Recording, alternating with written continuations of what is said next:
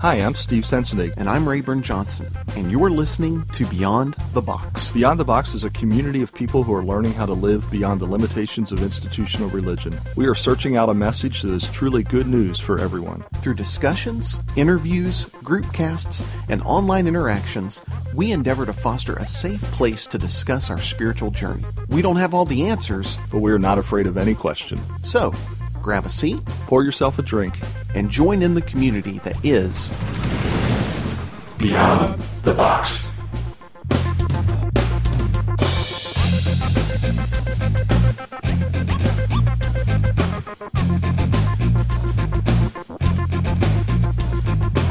Beyond the Box.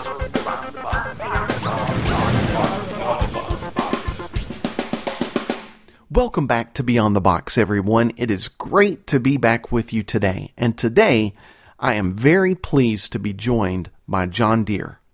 Recently nominated for the second time for the Nobel Peace Prize, John Deere has spent over 3 decades speaking to people around the world about the gospel of Jesus, the way of nonviolence, and the call to make peace. As a Catholic priest, he has served as the director of the Fellowship of Reconciliation, the largest interfaith peace organization in the United States, and after September 11th, as one of the Red Cross coordinators of chaplains at the Family Assistance Center and counseled thousands of relatives and rescue workers.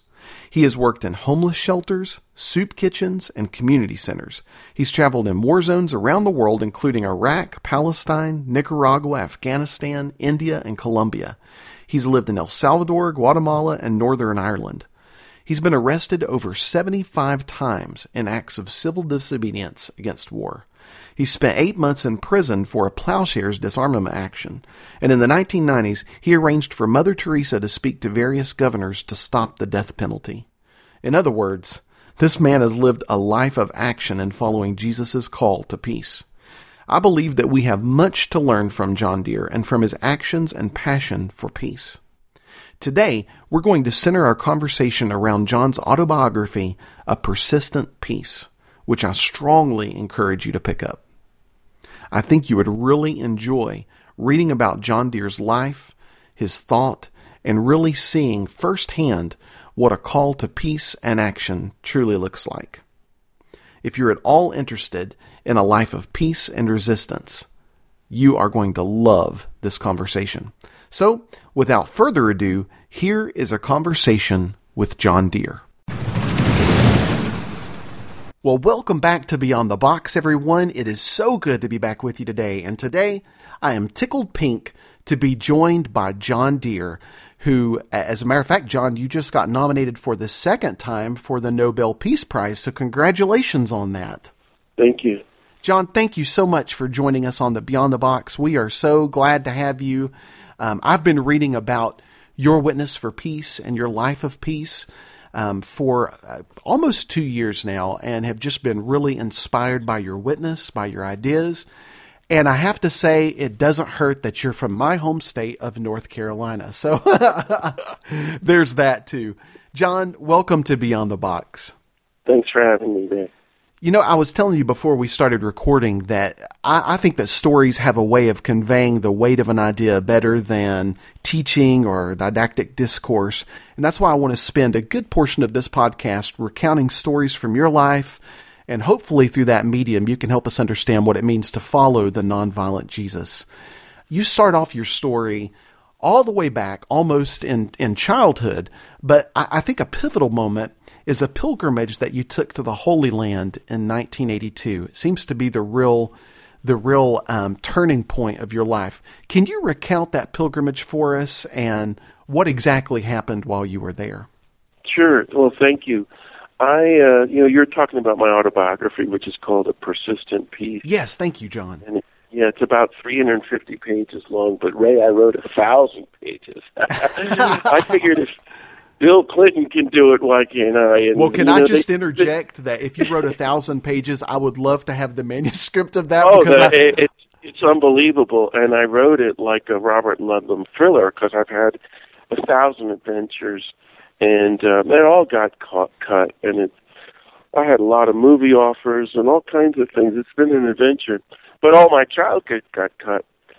Anyway, so the book is so different than what I wrote, and I just kind of tell much shorter versions. And I'll try to be brief, but I'm from North Carolina, and I went to Duke University to, I was raised Catholic, to get away from the Catholic Church. Go to the Methodist school, where I'm not sure quite what it is. They're officially Methodist, but it was Duke. This is in the 1970s. The academics are incredible, and the party life is just off the, out of the sky. So it was totally wild, and I thought, well, if you're going to leave the church, why not go all out and not believe in God? Yeah, not believe in God. And so I tried that. And it was only later that I began to realize what happened. I really went into depression or despair, and life didn't make sense. And what for me I thought was, well, if there's no God, then why not, kill people, build nuclear bombs, make $100,000? I mean, literally nothing matters. In my mind, that's what. But if there is a God and there's a good God, well, then everything it's all or nothing.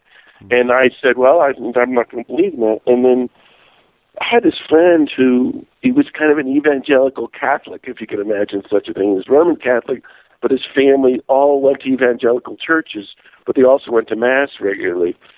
And this was wonderful, and he was great, and very much an outsider at Duke. He didn't live in the fraternity system or anything. I was complaining to him one day about everything, and he said, well, if you really believed in Jesus, you wouldn't be complaining, you wouldn't be worrying, you would just get on with doing good work in the world. And he turned and walked away from me. And he was really annoyed with me, like, you're such a whatever. I've never heard someone speak like that to me in my life. Like, do you believe in Jesus or not? And I thought, well, what within a month, one day, I was sitting reading a book, and I decided to take a class on Christianity, and I put the book down, and I thought, of course they believe in Jesus. Of course they believe in God. And then I thought, then everything is over. I have to give my entire life to God and Jesus. And that meant for me becoming a Catholic. That's fine, but the point was God. And so I intended to go and have a very quiet, peaceful, pious life as a Christian. Be a good American, pious priest.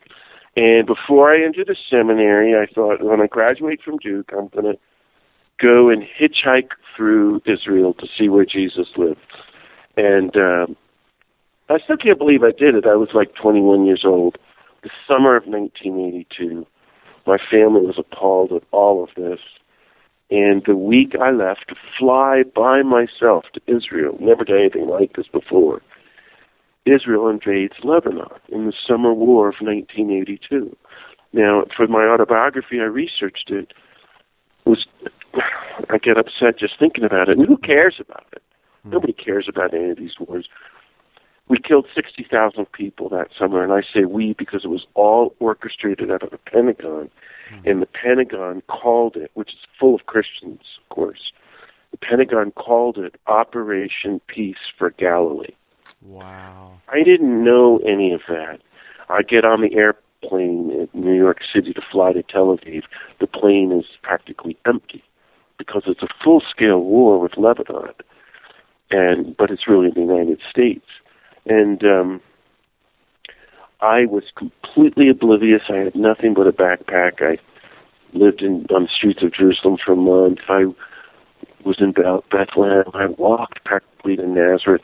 My goal was to go and camp out at Galilee for a month, and I did. And it was, I'd never been on a retreat really or anything like that, and there was nobody there.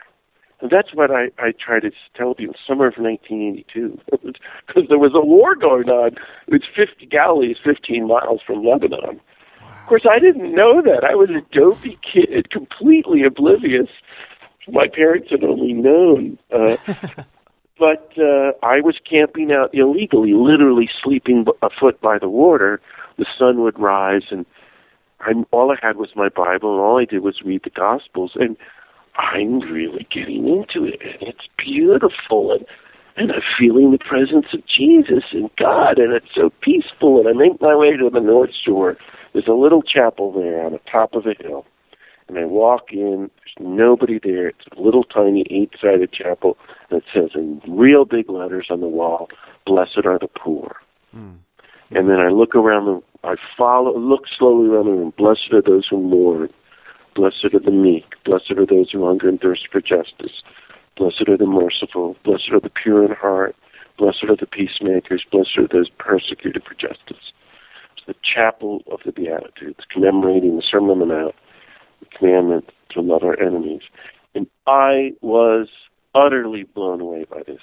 I don't know why. I suppose I've been walking for 3 months, not really talking to anybody, living in a daze, thinking about Jesus, like, seriously, like, I'm just a kid, I'm going to give my whole life to Jesus, I must be totally nuts, but okay, I'm going to do it, and I'm praying, and I'm seeing these holy places, and I'm feeling lonely one day, and I'm very happy the next. But it all led up to this, and I thought, oh my God, I think he's serious.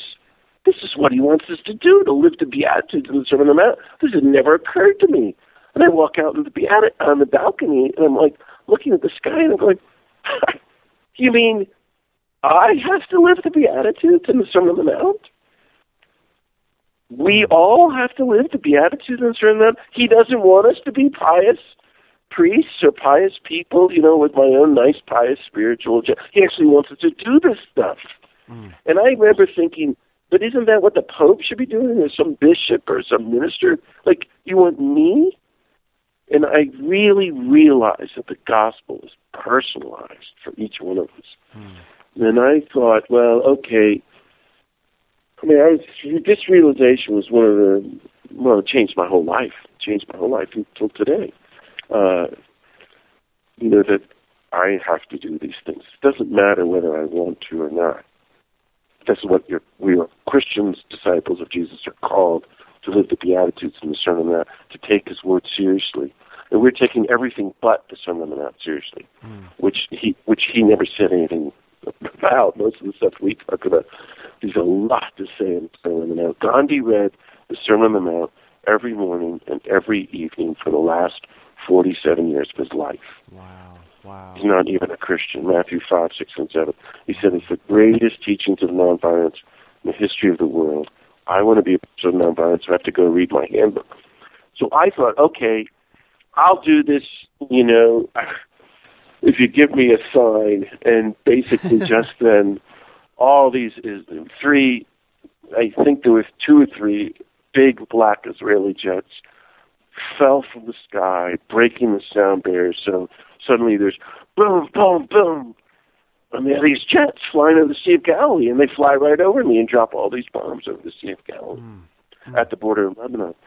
And I was like, right, I'm going to get with the program. And here I am today. I don't claim to have lived the Beatitudes of Sermon on the Mount. I'm claiming that I'm trying to, though. And everything I have done has come from those days and leading up to that moment. It took me a few days to realize I had been seeing jets over the Sea of Galilee every hour. I was so used to sonic booms and the breaking of the sound barrier, which is what happens over there. I've heard it since subsequent trips, but because war is everywhere now. But there was just a moment where I kind of opened my eyes, like just in case God appeared. And this is what my reflection on that is, that when I opened my eyes, I saw the reality of the world, which is the mass murder of our sisters and brothers around the planet, in the name of God, in the name of Jesus, and even at the place where he said, blessed are the peacemakers, and love your enemies. And I really invite people to ponder that image of warfare at the Sea of Galilee, at the place where Jesus said these spectacular teachings of nonviolence. And I invite people to go back and read the Sermon on the Mount. You don't need to go there and see warfare to say, right, well, if you're really going to follow this guy, he just wants us to do what he says. He doesn't care so much about praise and worship, actually. And he says, actually, that gets God even more upset. If meanwhile you're running Auschwitz or Los Alamos or supporting bombings or executing people on death row, it doesn't matter to God. That's the thing, John, what you're saying. I think it's so poignant in that so many people, when they think of blasphemy, they're thinking about this, something that we say, or not having our theological I's dotted and our T's crossed, or not having our doctrine down pat. But really, how could anything be more blasphemous than bombing our brothers and sisters in the place where Jesus said, "Love your enemy"? Any violence is blasphemy to God. Anything that hurts a sister or brother, racism, sexism, violence, murder, war, executions, poverty, starvation, nuclear weapons, environmental destruction, that's the blasphemy. And I get this all the time. I'm thinking of, I was speaking to thousands of evangelical college kids once a few years ago, and they didn't care one bit about killing people around the world, but, if I dared say a bad word or just hinted at something, that was just like rude or uncivil, they screamed blasphemy. And I was then I started to test the water, so I agree with you. We're very mixed up. That's why it's so interesting. Gandhi went back and read the Sermon on the Mount a little bit every morning and every evening, because he's saying, this is the teaching. And by the way, he wasn't Gandhi. He was a pretty bumbling, dopey guy. But he was formed by the Sermon on the Mount because he decided to take it seriously. Christians don't. And I think it's a real challenge to any one of us who claims to be a Christian. Everything's got to change, but it's all laid out in the Sermon on the Mount. Yeah, I've started giving retreats and lectures around the world now in the Sermon on the Mount, and just learning so much more. I could talk about it all night, but I just encourage people to read it. That's the starting point, Matthew 5, 6, and 7. Yeah.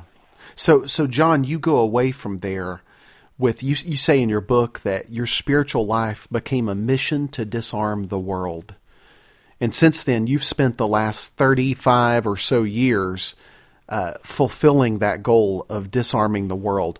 When you went away from there with that mission, what was burning in your heart? Because I know that you have, your story is really, if it's out there to be done in the name of God, when it comes to fighting classism, racism, poverty, nuclear weapons, violence, you've done it. Was there a real sharp focus at that time that you said, this is going to be what my life is about, or was it violence in general? Both. It was, trying to live up to the commandments of the Sermon on the Mount, and, blessed are the peacemakers. Blessed are those who hunger and thirst for justice. Offer no violent resistance to one who does evil. That's the actual translation from the Greek. Offer no violent resistance to one who does evil. They were forbidden violence. Love your enemies. So, on the one hand, I've been staying with those texts every day. On the other, after seeing, all violence all my life, but particularly war, where it's actually systemic, organized, institutionalized, structured, national mass murder. I have been working to stop it because it's so often done in the name of God, or maybe it's always done in the name of God, in the name of Jesus, who could not be more gentle or nonviolent. I spent the afternoon with the poorest people in the country at a pueblo here in New Mexico at the foot of the mountain of Los Alamos, where they build every single nuclear weapon in that country. And these people who have lived there for thousands of years, their land is poisoned, their water is poisoned, they have high cancer rates. And I'm trying to learn from them about resisting. And so, I hadn't thought of it that way. I was entering the Society of Jesus, a Catholic religious order, about 2 weeks after I got back. I was on fire. I was like, wow. Remember, I was going to be a pious priest, and now I've got the Sermon on the Mount. And I was just like, secretariat let out of the Kentucky Derby and ready to go. And the first hour I was there, I was told off. And it's been like that ever since. It was such an education. And I just keep getting knocked down and get up and say, okay. And, the fire is to try to, be faithful to this and to talk about it and to work for justice and to make peace and to actually practice love of your enemies. And so I realized, from very, very quickly, from my family to the Jesuits within weeks, that they all thought I was completely nuts. And I said, that doesn't matter. I mean, look at the story of Jesus. Everyone wants to kill him, and then they eventually do. So I realized I'm on my own.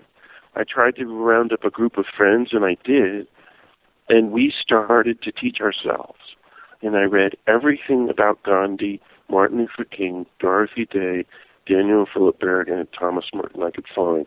All your greatest peacemakers of the last century. And I actually claim to have read everything those people have ever written. I really do. And then I started writing books and going demonstrations and getting arrested, and it's been downhill ever since. So let's talk about that, John, especially your relationship with Dan and Phil Berrigan. A lot of our listeners are probably not going to be familiar with Dan and Phil, although they have been well known, especially during the Vietnam War era. Can you kind of recount for our listeners just a brief synopsis of who Dan and Phil are, and then maybe talk about how they've impacted your life and your witness for peace? Yeah, so I hope people saw the movie Selma and are studying Martin Luther King. He's the most important Christian of our time, and he leads the civil rights movement against segregation, but then the Johnson administration starts the war in Vietnam, which eventually we killed 3 million people. We, the people of the United States, killed 3 million people. And 55,000 of our soldiers were killed, but actually about 125,000 who came back committed suicide. Wow. So, which is now normal now. A lot of vets come back and kill themselves because war is insanity. So there had never been a well-known priest or minister against war in the United States. Wow. That is hard to fathom, isn't it? So that's why people need to do their homework if you don't know about these. So there's Martin Luther King, and he's got this incredible circle of friends. A lot of them are my friends. And the Berrigans are on the edge of that, and they are involved in civil rights. They're two well-known Catholic priests, brothers, in their 50s and the 60s, and they start really organizing demonstrations against the Vietnam War. Now, there's a lot of young people doing stuff, but not tons. By 1968, the Berrigan brothers, these two priests, with 7 others, walked into a draft file office in Baltimore and just walked into the office in the middle of it with boxes, took out all the files of the draft cards. Every one of those persons was going to go off and kill in Vietnam, be killed. Took out everyone in the office, probably 400 or 500, walked outside to the parking lot where all these TV crew was, the CBS Evening News, poured homemade napalm on the paper and burned it. Wow. And they said, we are the Acts of the Apostles. And Daniel Berrigan issued a statement. Everybody was mad at him, but the statement read, "Our apologies, good friends, for the burning of paper instead of children. We could not so help do otherwise. For the burning of paper instead of children. We're burning children by the hundreds of thousands with napalm." This is Christians, U.S. Christians, burning children with napalm. And Dan and Phil burned the draft files and faced life imprisonment. Man. They were found guilty. They got 6 years. And then 1970, the war is worse. Richard Nixon's very close to using nuclear weapons on Hanoi, wants to vaporize 1 million people. And so instead of turning themselves in for prison, they go underground. They just disappear. And Dan and Phil, Now they're on the cover of Time magazine. They're on the front page of the New York Times every day for years. Wow. We've never had. You've never grown up with this. You don't know what it's like to have. I mean, Dan is like St. Paul or St. Peter, like this. I mean, a Billy Graham. I mean, the preaching is one thing, but somebody who's scaring the hell out of the government, like in the face of the empire. Yeah, yeah. And meanwhile, we're bombing and killing Naples. I mean, thousands of people every week, and it's all church people going along with it. And suddenly these priests are the front page of the paper, every paper in the country. And Dan would show up at a church and give the sermon unannounced. And they'd secretly have press there, and then he would disappear, and the FBI was chasing. They finally caught up to him, and they both went and did many years in prison. And they came out and started working on nuclear weapons. And that's when I met him in 1980, along with 6 other friends. This time they walked into a big nuclear weapons factory in Pennsylvania. Are you ready? They walked in, they said, the Holy Spirit's going to take care of us, so they just walked in, no security. They walk into the room with the nuclear bombs, they take out hammers and start hammering on the nuclear bomb. And they leave banners that read, quote, the prophet Isaiah, one day they shall beat their swords into plowshares and study war no more. Now, this is the first plowshares action, isn't it? The first one, and the first one in history. Wow. So you could argue it's the first people ever. I mean, if you want to be a literalist, fundamentalist, take the Sermon on the Mount literally, take Isaiah literally, but nobody wants to do that. They were the first act of nuclear disarmament in history, and maybe the first act ever in the history of Christians to take Isaiah seriously, and they faced life imprisonment again. They were on 60 Minutes. They were front page of the New York Times. And there have been 100 such actions since then, and I did one. Now, I met Dan and Phil in early 1980s, and, you know, they're my teachers ever since. And Dan is 93 and really dying now in an infirmary in New York, and Phil died in 2002. I've edited 5 books of Dan's writings. He's written 60 books. He's been in every country of the world. He's spoken to 1 million people. Now he's almost completely forgotten, and yet he's one of the greatest Christians of modern times. And I hope people will go and look them up, Daniel and Philip Berrigan. I mean, if you want to grow into what I consider radical Christianity, there's Dan and Phil Berrigan, you know. Well, more and more I'm coming to the conclusion, John, that you know, there's a lot of things that are looked at as radical theology right now. There's a huge movement in radical theology that gets into some, you know, more radical ideas when it comes to theology. But I don't think there's much more radical than actually acting on the Sermon on the Mount, not theologizing about it. That's the whole point, Ray. Yeah, that's the whole point. And you read the last 3 sentences of the Sermon on the Mount, which Gandhi read every single day. Why do you call me Lord, Lord, and not do what I say? It's the most heartbreaking question in the Bible.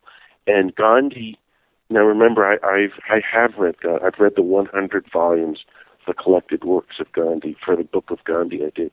He used to write that to all his Christian friends. I go, how can you guys claim to be Christian, but you're not part of the Sermon on the Mount movement? And it means action. And action means the cross.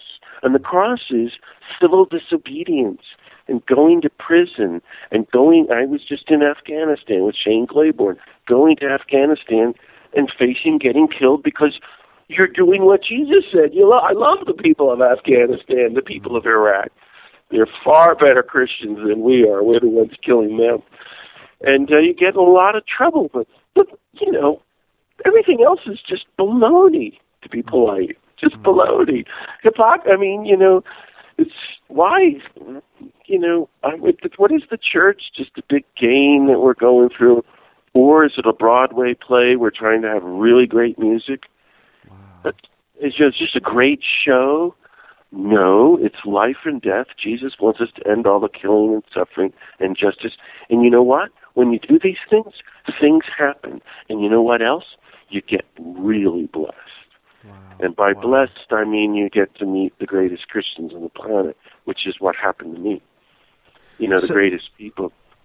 So, John, let's get into where the actions began for you, because your life changed that day at the Sea of Galilee.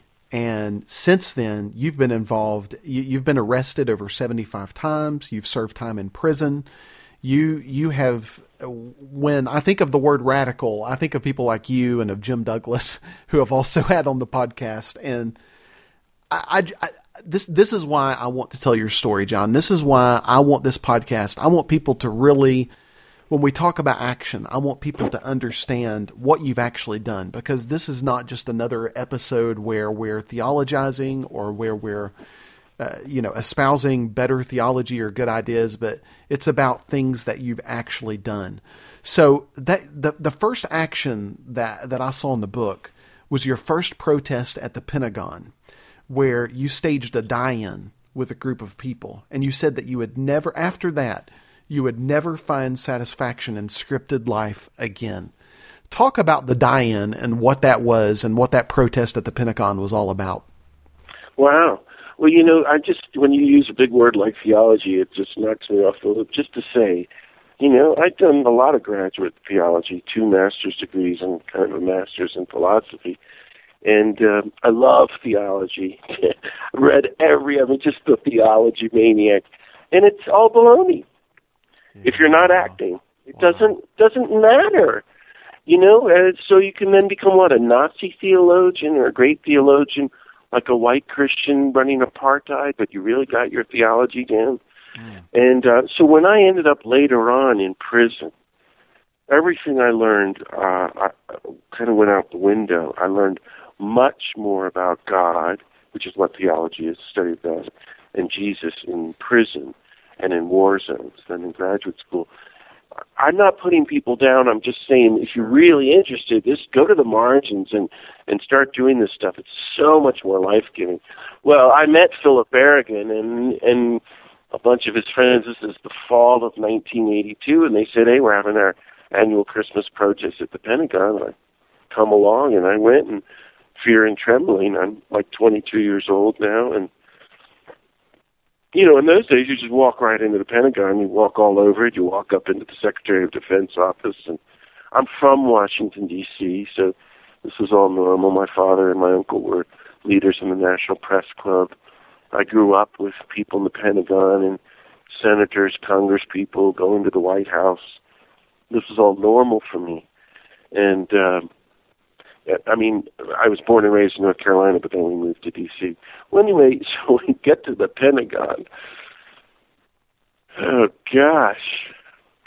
I don't know if you've ever done anything like this, Ray, but we just, there's a lawn out in front of the Pentagon by the Potomac River, and there's a couple of hundred of us, and it's 3 days after Christmas, which, in the calendar is the Feast of the Holy Innocents, so Matthew 2, I think, after Herod killed all the children and trying to kill Christ. And so we have lovely scripture readings and prayers and prayer for nuclear disarmament, for an end to war, and then we're going to march into the Pentagon and leaflet.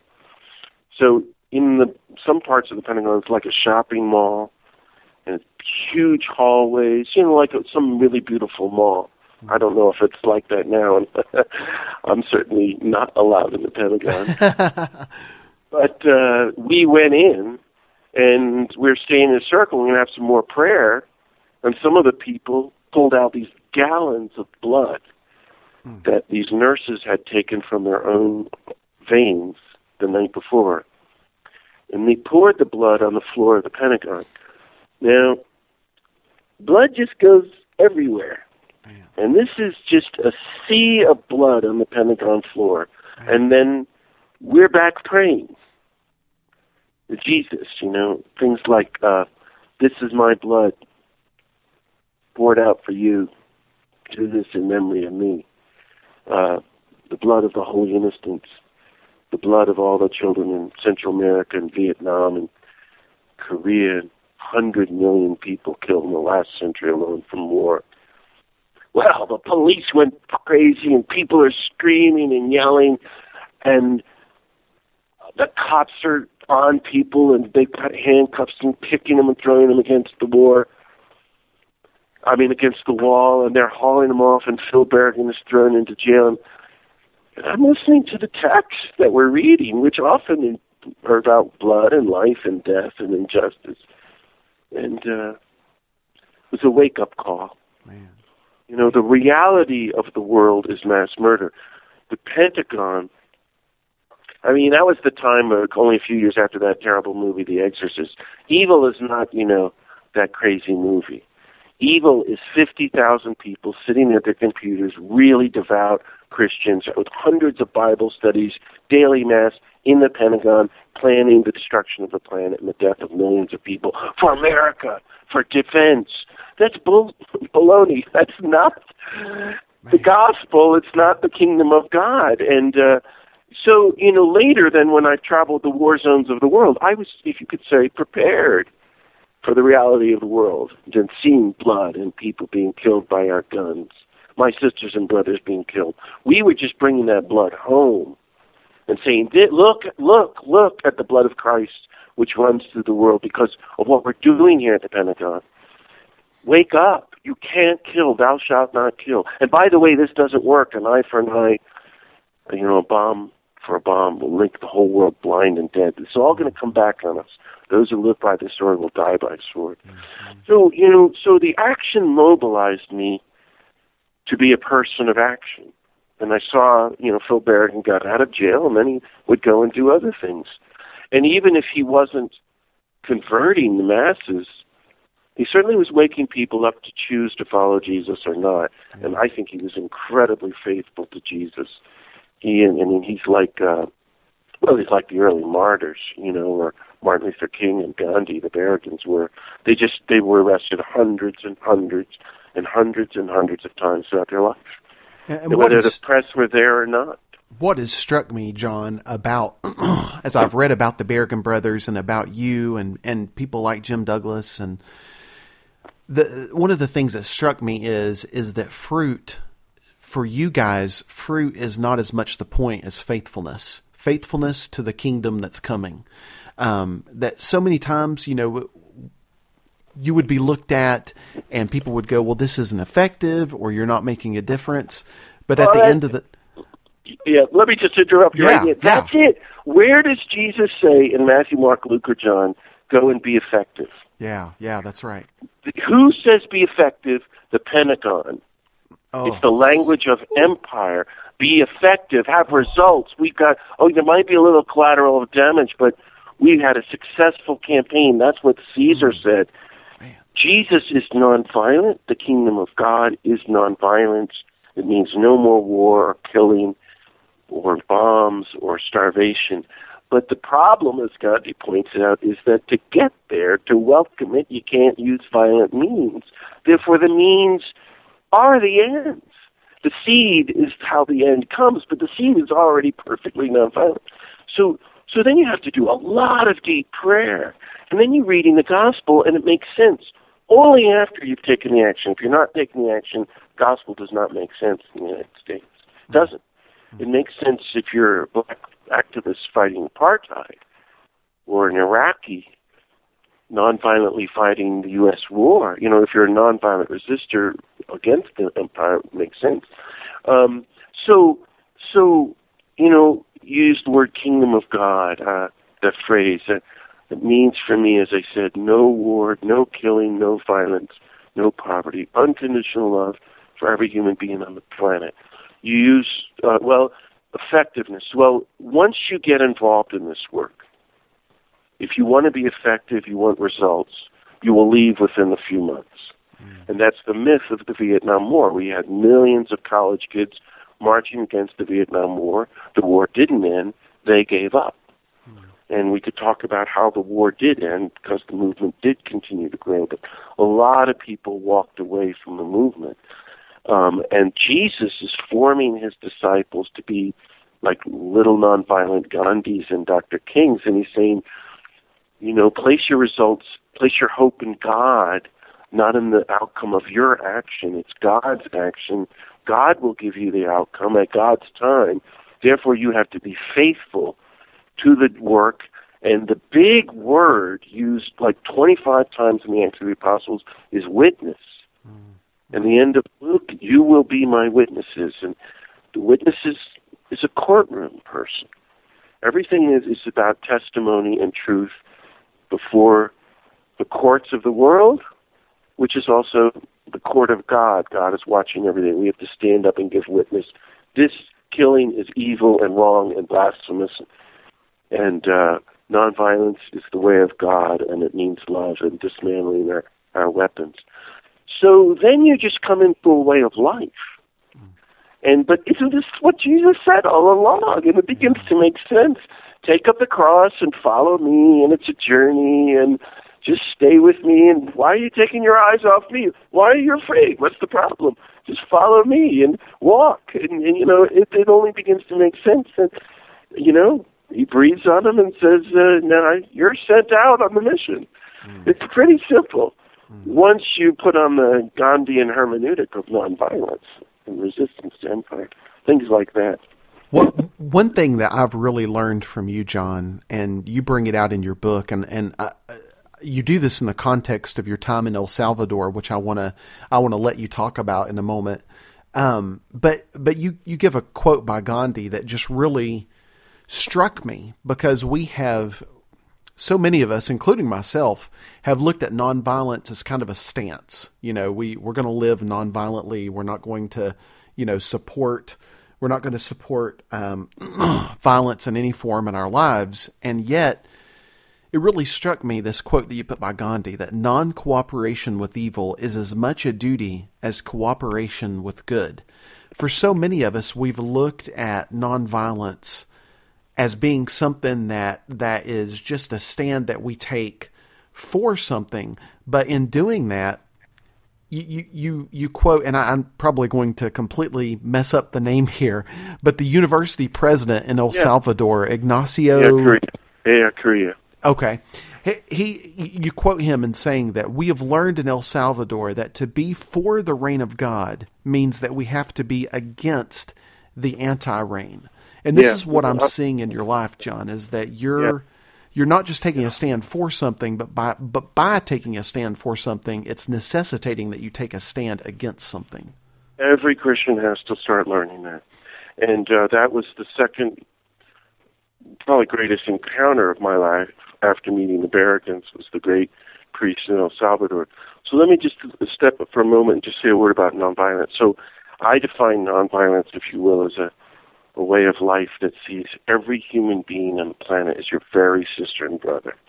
And the deeper you go into the spiritual truth of reality, this does not mean in Christ, out of Christ, American, Russian, sister and brother, every human being. That's the way Jesus operates. The deeper you can go into it, we're all one. God has already reconciled us. Everyone is a son or daughter of the God of peace. You go into that truth, you can realize, I can never hurt anybody again. And you have to, and then you realize there's 35 wars happening tonight, 20,000 nuclear weapons, 1 billion people starving, catastrophic climate change, violence happening to every human being on the planet. There's nothing passive about this. It's active, aggressive love, pursuing the truth of our common unity, persistently reconciling with everyone, disarming yourself and everyone, and confronting and resisting every system of violence you meet or you encounter, and proactively going out. Not only you're not going to kill, you're going to stop the killing, and you're even willing to be killed in the work of stopping the killing. That's the language of the cross. And Gandhi and King explained all that. So, I'm a big student of Gandhi because Martin Luther King said Gandhi was the greatest Christian in modern history, which, by the way, is such a nonviolent slap in the face of all of us Christians, because he's saying the Hindu is the only one who followed Jesus. You can imagine the evangelicals and the Baptist Church, how they felt when he just quoted as saying that in Time magazine. They all hated Martin Luther King. Hey, no, we're Billy Graham, we're number one. No. You're not following Jesus. Gandhi is. So Gandhi is in trial in 1922. He's facing life in prison for protesting the British occupation of India. He's killing lots of people. And he says that sentence.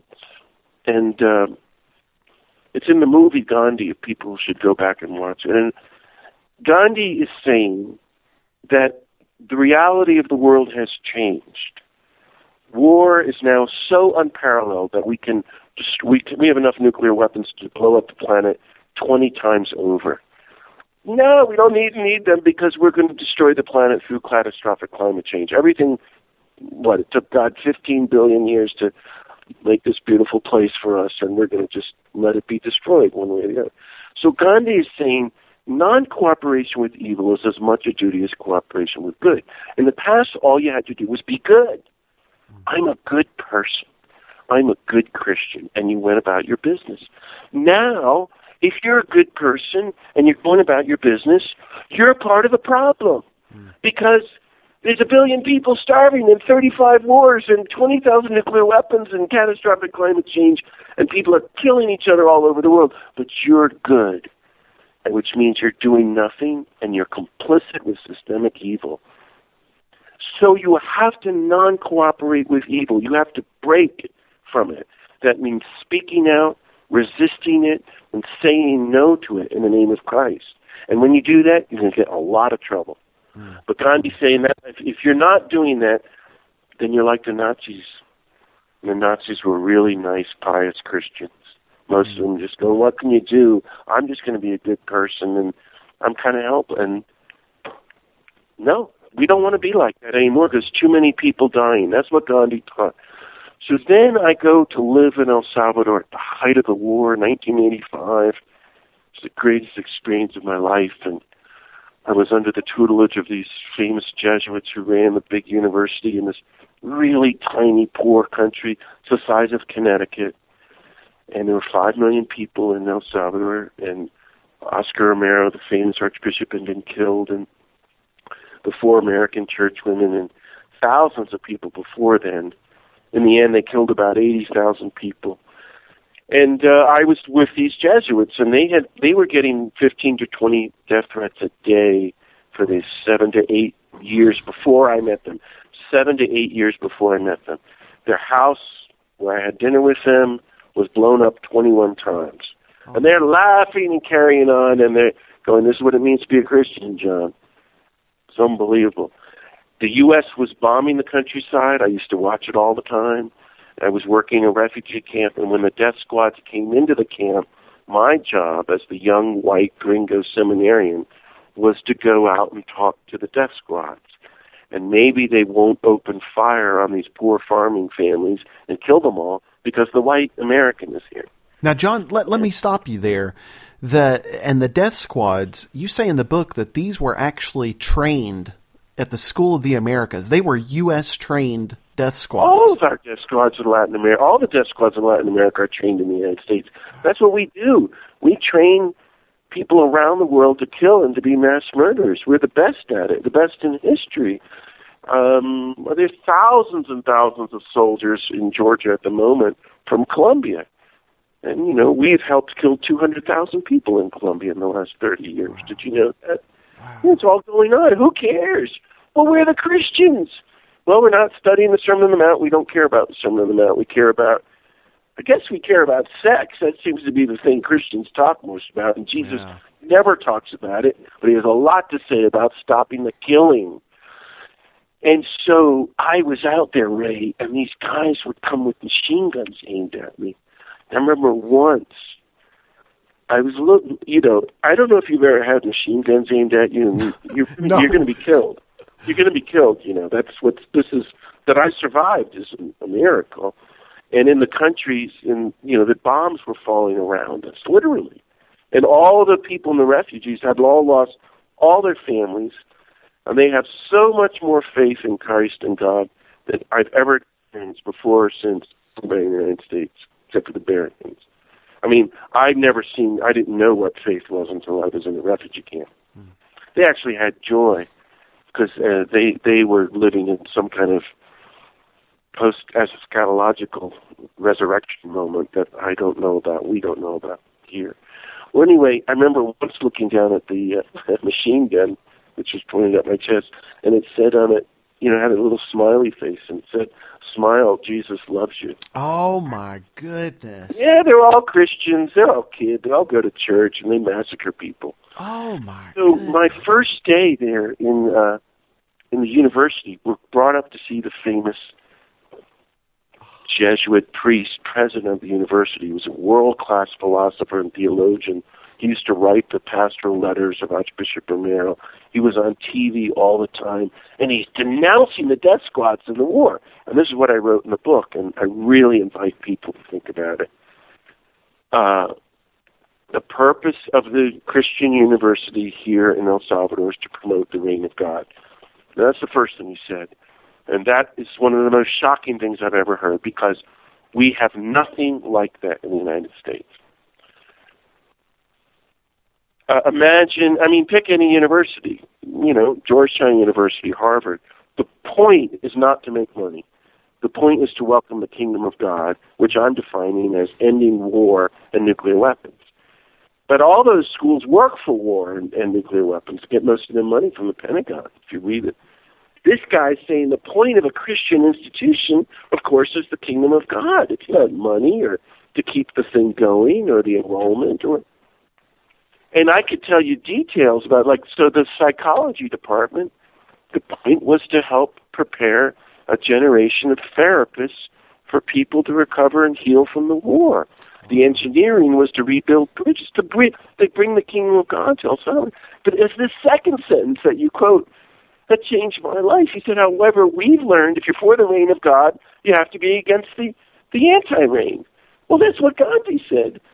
Non-cooperation with evil is as much a duty as cooperation with good. He's saying, if you're going to be for peace, you have to be against war. If you're for peace and you're not against war, you're for war. So you're not for peace. It's just kindergarten level. But the bombs are falling outside the window as he's telling them this, and I know he's got death threats, and he's going, so, we're just doing what Jesus said, and so we're against the killing. And, when you want to go, what? We're against the war. We're against the U.S. military aid, which funds this war. The U.S. funds every war on the planet, pays for all the weapons on both sides in every war, including Al-Qaeda. They get a lot of their weapons from us. And so he's saying we're against the paramilitaries and the 14 families that own all the land and the injustice of it. And we're against the violence of the FMLN rebels. And we're against the violence of poverty and disease, which, by the way, is killing 1 million people. And then he's got his hands going all over the place, and he's going, we're against violence on all sides, and everyone hates us. Everyone somewhere wants to kill us for some reason, and this is what it means to be a Christian. Are there any questions? Right. Yeah. And I'm still, so Aya Korea and 5 other of the priests were brutally assassinated 4 years later, my friends. And if you've known Christians who had their heads, they were shot and killed, and then they had death squads remove their brains and left their brains next to their bodies, saying, if you start to think about this, this is what's going to happen to you. It was crucifixion. And I know those people. And that's why I'm working as I am. That's why I spent today with the poor at the foot of Los Alamos, the richest place perhaps in the world, and more millionaires there per capita than any place on the planet. This is the poorest place in our country, the reservations below it. It's the same thing. So what are we going to do about that, Ray? How do I help people say, the folks, the point of the church, the point of your schooling and theology is the kingdom of God. And if you're not, that means you have to be against the anti-kingdom, nuclear weapons, war, killing our sisters and brothers, racism, sexism, executions. That's following Jesus, so that we can create a more nonviolent world and help people start recovering love, and we can start loving each other, and love doesn't matter anymore if, meanwhile, we're bombing children in Iraq and Afghanistan and Yemen and executing people. Then we're not people of love. We're not.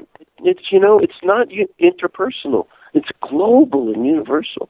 See, I'm starting to preach, Ray. It's not good. Well, you, in my book, John, you have the moral authority to do so, sir. Way more than I do. So preach on. One thing that just kind of blew my mind is you were talking about being in Nicaragua when the CIA was actually using germ warfare there. Yeah. And I didn't know anything about this. And of course, I grew up, I was born in 76, so I grew up really during the 80s. But, and of course, I grew up as a red-blooded American white male that just believed the story of empire, that we were the dominant class and whatever the Pentagon did and whatever Reagan and Bush did were right.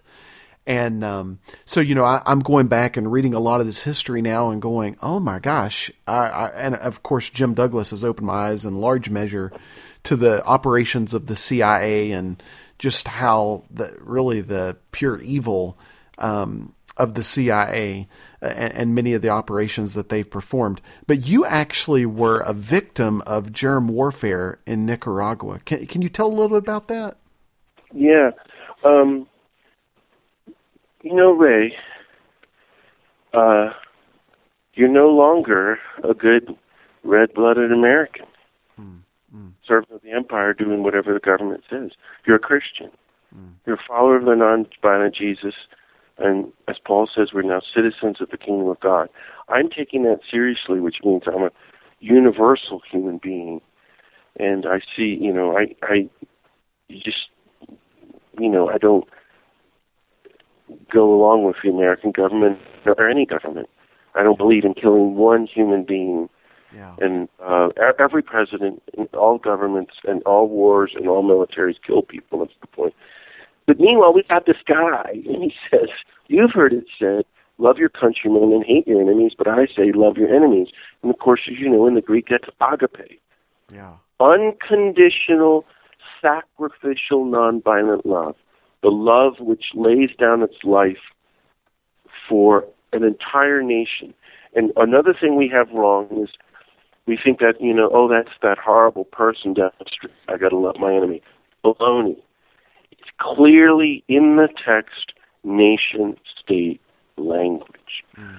Your country versus another country. Your country has declared that country expendable. We can kill all those people. They're not human beings. So that was going on then in Judea versus Syria. But on top of it all, you have the Roman Empire.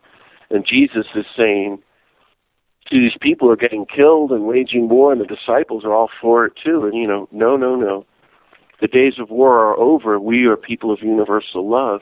And not only that, then you're really sons and daughters of the God of peace, who lets the sun shine in the good and the bad, the rain to fall on the just and the unjust.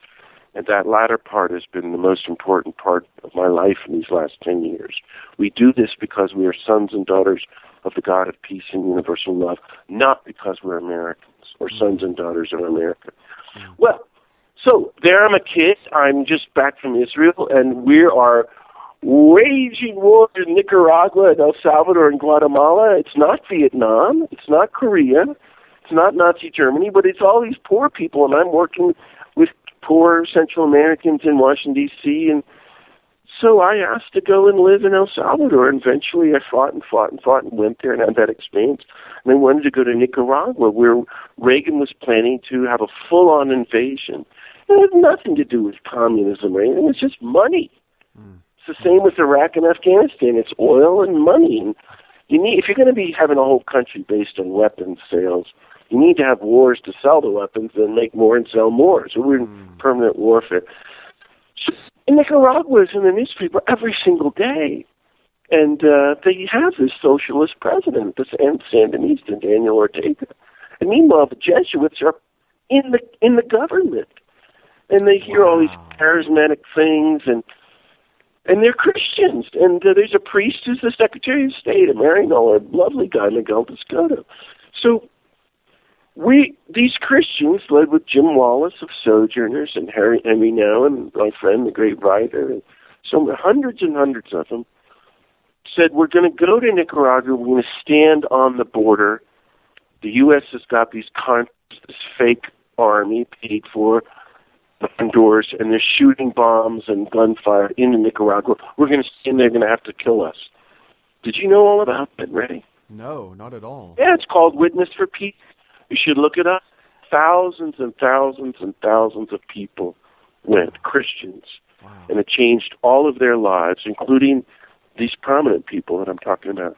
And no one was killed, but there were a lot of incidents. And it was very scary because You're deliberately going to stand in front of the U.S. Army, which is going to have to shoot at you to kill the poor people behind you. Wow.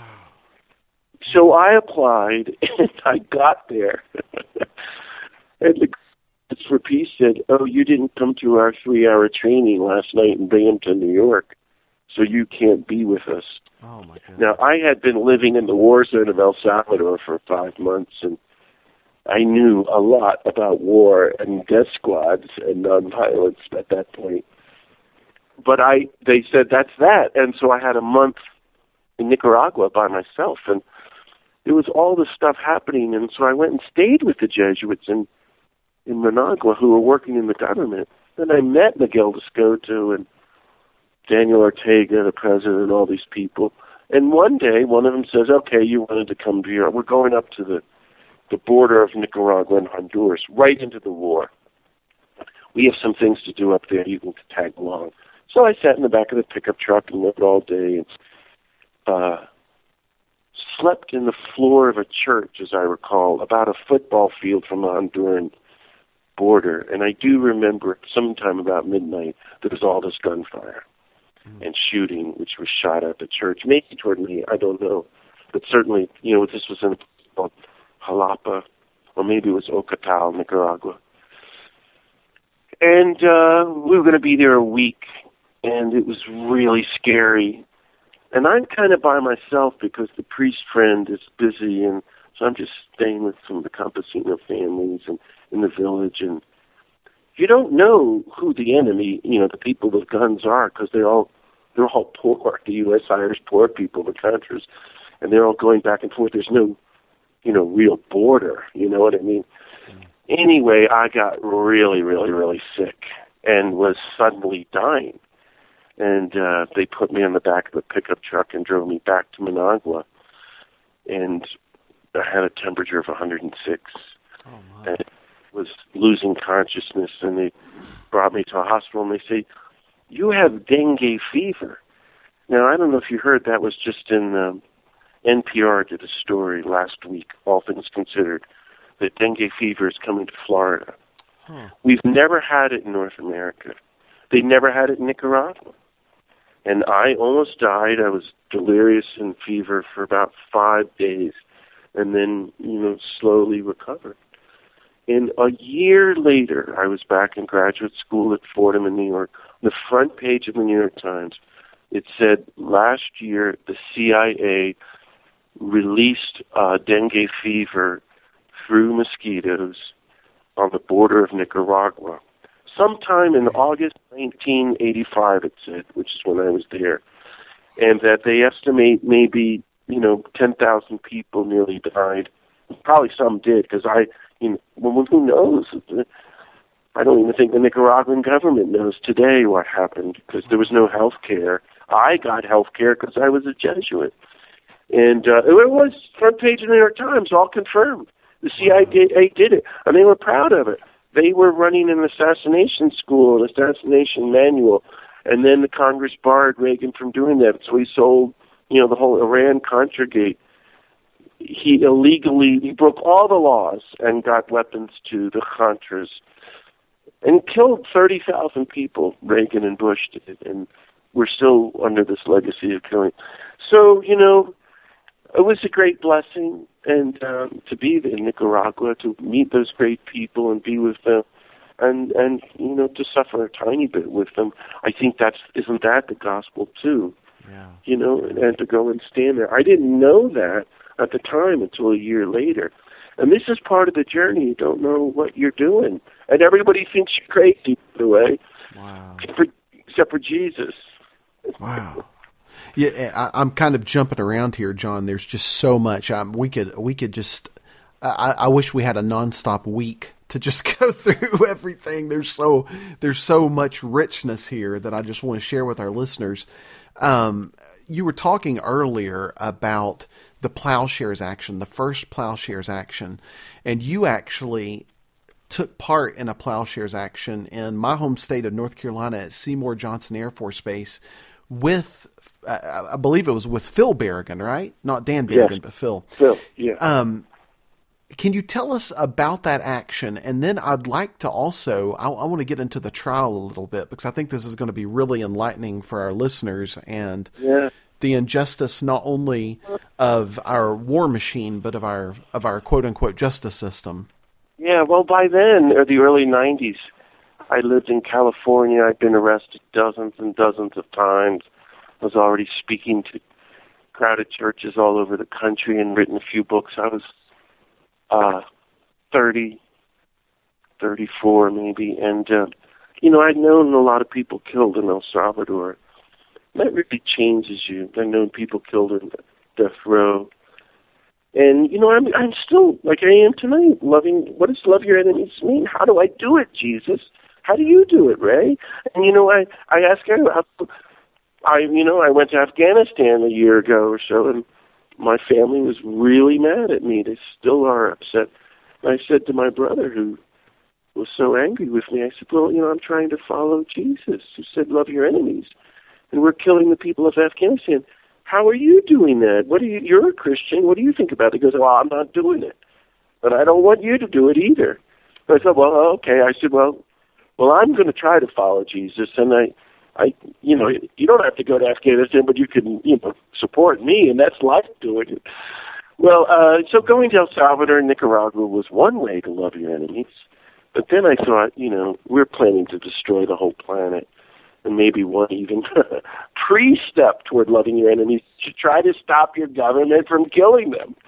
Well, if you're hanging out with Daniel Philip Bergen, you can start getting arrested and speaking out against death. And after a while, prison just seems like a normal part of life. If you're following, we follow a guy who was brutally executed, Jesus, and meticulously nonviolent for justice and civil disobedience. And so this is just the job description. So I prepared for 10 years to be killed and to do this plowshares action. We had retreats once a month. I prayed through Isaiah and all the Gospels, met with all kinds of people who've been to prison. We did role-play exercises. It was Phil, my friends Bruce, and Lynn. On December 7th, 1993, we went to North Carolina, because that's where I'm from, born and raised, and went to Duke. One of the largest key places of the whole U.S. war machine, which is the Seymour Johnson Air Force Base, which houses the F-15 fighter bombers for the Air Force. That's kind of the main instrument of killing these days, and we now have the F-16 used in Iraq. This was 1993. They're these massive fighter bombers. They carry nuclear weapons. They were used in the first Gulf War to help kill 300,000 Iraqis. They were on alert that night to bomb Bosnia. So this is a huge military base, and, you can't get in. And we prayed, and they're like, well, the Holy Spirit will lead us, because this is the will of God, to disarm and love. So we're dropped off at 3 a.m. There's a big fence way in the outskirts of the base, and it said, trespassers will be shot on sight. And we climbed over the fence, or through the fence, and onto the base, and we walked for a couple of miles through the woods, 4 a.m, and then came upon the Air Force Base, which was like 3 JFK airports. It was enormous as far as you could see, and there were thousands and thousands of soldiers milling about, and trucks and cars, and the whole thing was lit up. I remember Phil Berrigan turned to me and said, while we sleep tight, the war machine barrels on full steam and everything. I never forgot that. And we said a prayer, and I remember thinking, well, I don't have to be afraid, because I've lived through and survived El Salvador, and I've known great martyrs of the church, as great as any, Korea, and they'll all be canonized saints one day. So I can do this. I can be killed. And we saw one of the big planes that the engine wasn't on, and we walked up to it. We each pulled out a hammer, and I hammered once, maybe twice on the side of it. And then we were fulfilling the prophet Isaiah. Someday these people will beat their swords into plowshares and study war no more. I hope the listeners will go back and read Isaiah 2, which is a precursor to love your enemies. It's the same vision said in different ways. these soldiers came up to us with machine guns and said, "Oh, we get it, you're protesters." But we didn't know what they were talking about, and they started laughing. They said, "Actually," we said, "Actually, we really are protesters." And so then they put us on the ground, and they had the machine guns at our heads, and then there were 25 soldiers, and then 50 soldiers, and then 100 soldiers, and 500 soldiers, and then 1,000 soldiers around us. And they shut down the U.S. National War Games, which we had walked right into the center of and disrupted. The whole annual War Games for the United States, which was happening secretly. Wow. So when the young kids said, "Oh, you're protesters pretending to be, you're soldiers pretending to be protesters so that we have to do something about it," what a great idea. No, actually, we really are. We just dismantled your fighter bomber, which you can't nuke some people with now. And they wanted to kill us, and they broke the law by not killing us, too, Wow. And, so I was arrested and faced 20 years in prison. I was eventually convicted of 2 felony charges, destruction of government property and conspiracy to commit a felony. And I'm as high up a terrorist as you can get in the United States right now. I can never vote again. This phone call is certainly monitored by the government, all my activities monitored. I'm not allowed in many countries around the world, like Canada and Japan. Wow. The government, I always used to say, nobody takes me seriously. My family doesn't take me seriously. The church doesn't take me seriously. New York Times doesn't take me seriously. The media, but the government takes me very seriously. So, I published my diary about it. If people wanted to see more about it, it's really great. Peace Behind Bars, it's called, and you can get it at Amazon. And it's the day-to-day journal of the whole experience. And actually, Philip Berg and I ended up in a little cell, like 10 by 10, and we never left the cell, basically, in the whole time we were in prison, eight months. Let me say that again. We never left the cell. Wow. We never went outside.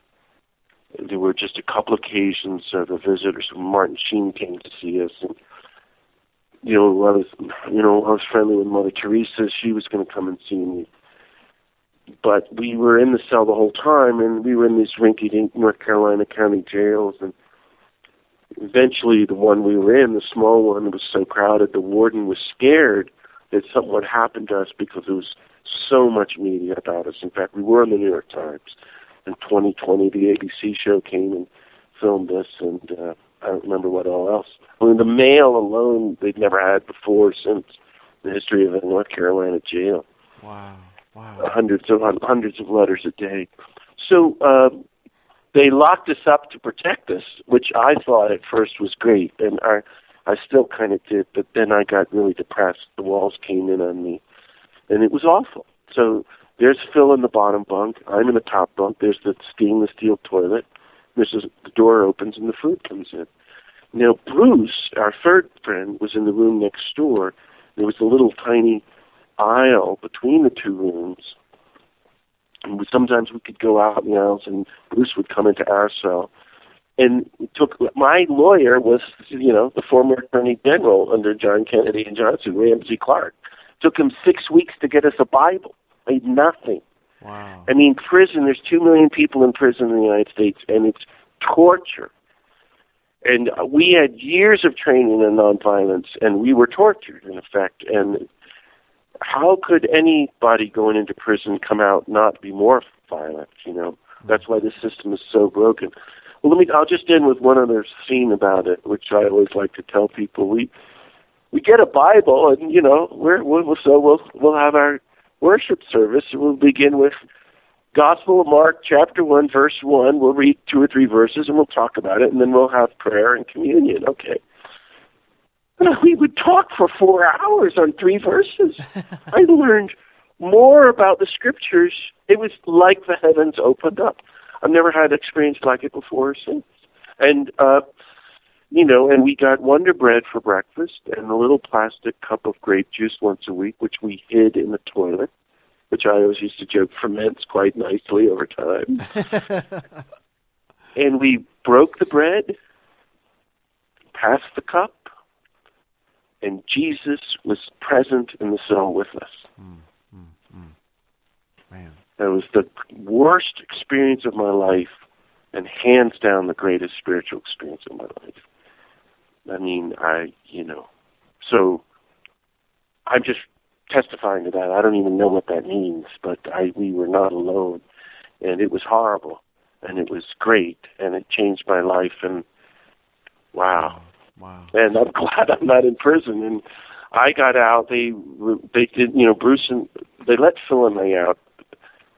I'm a priest, and Phil's a former priest, and the judge was Catholic, and he hated us, but he was scared and felt guilty about it. But he sent the two young people onto prison for another year, and the four of us did the same thing. Wow. And I was sentenced to 2 years under house arrest, at the Jesuit House of Priests in Washington, D.C., which I always said was cooler than human punishment. But it was great, and I look, I'll just tell you my sins. My great sin is self-righteousness and arrogance, which is baloney. But we just were so full of ourselves. And but on the other hand, it was really great, and we suffered a lot. But, on the other hand, we suffered hardly at all. We're spoiled, white, educated males. So I'm just still reflecting on the experience. It was very profound. Something that really just blew my mind, and that I was just. You talk about your book as reading like a thriller in many ways, and I'm telling you, John, I was going back for the interview and I always go back through whatever book I'm interviewing the person about and kind of, make notes and everything. I kept finding myself the other night just sitting and reading whole chapters again because they were so exciting, honestly. And one of them is the one where the trial that actually happened as a result of that Plowshares action that sent you to prison.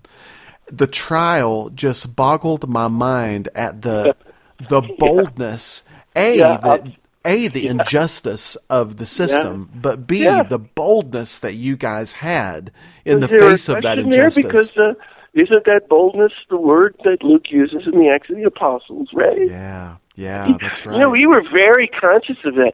So we walk in, there's the four of us, it's a packed courtroom, Martin Sheen's front row, 20 priests front row, all our families, all the media.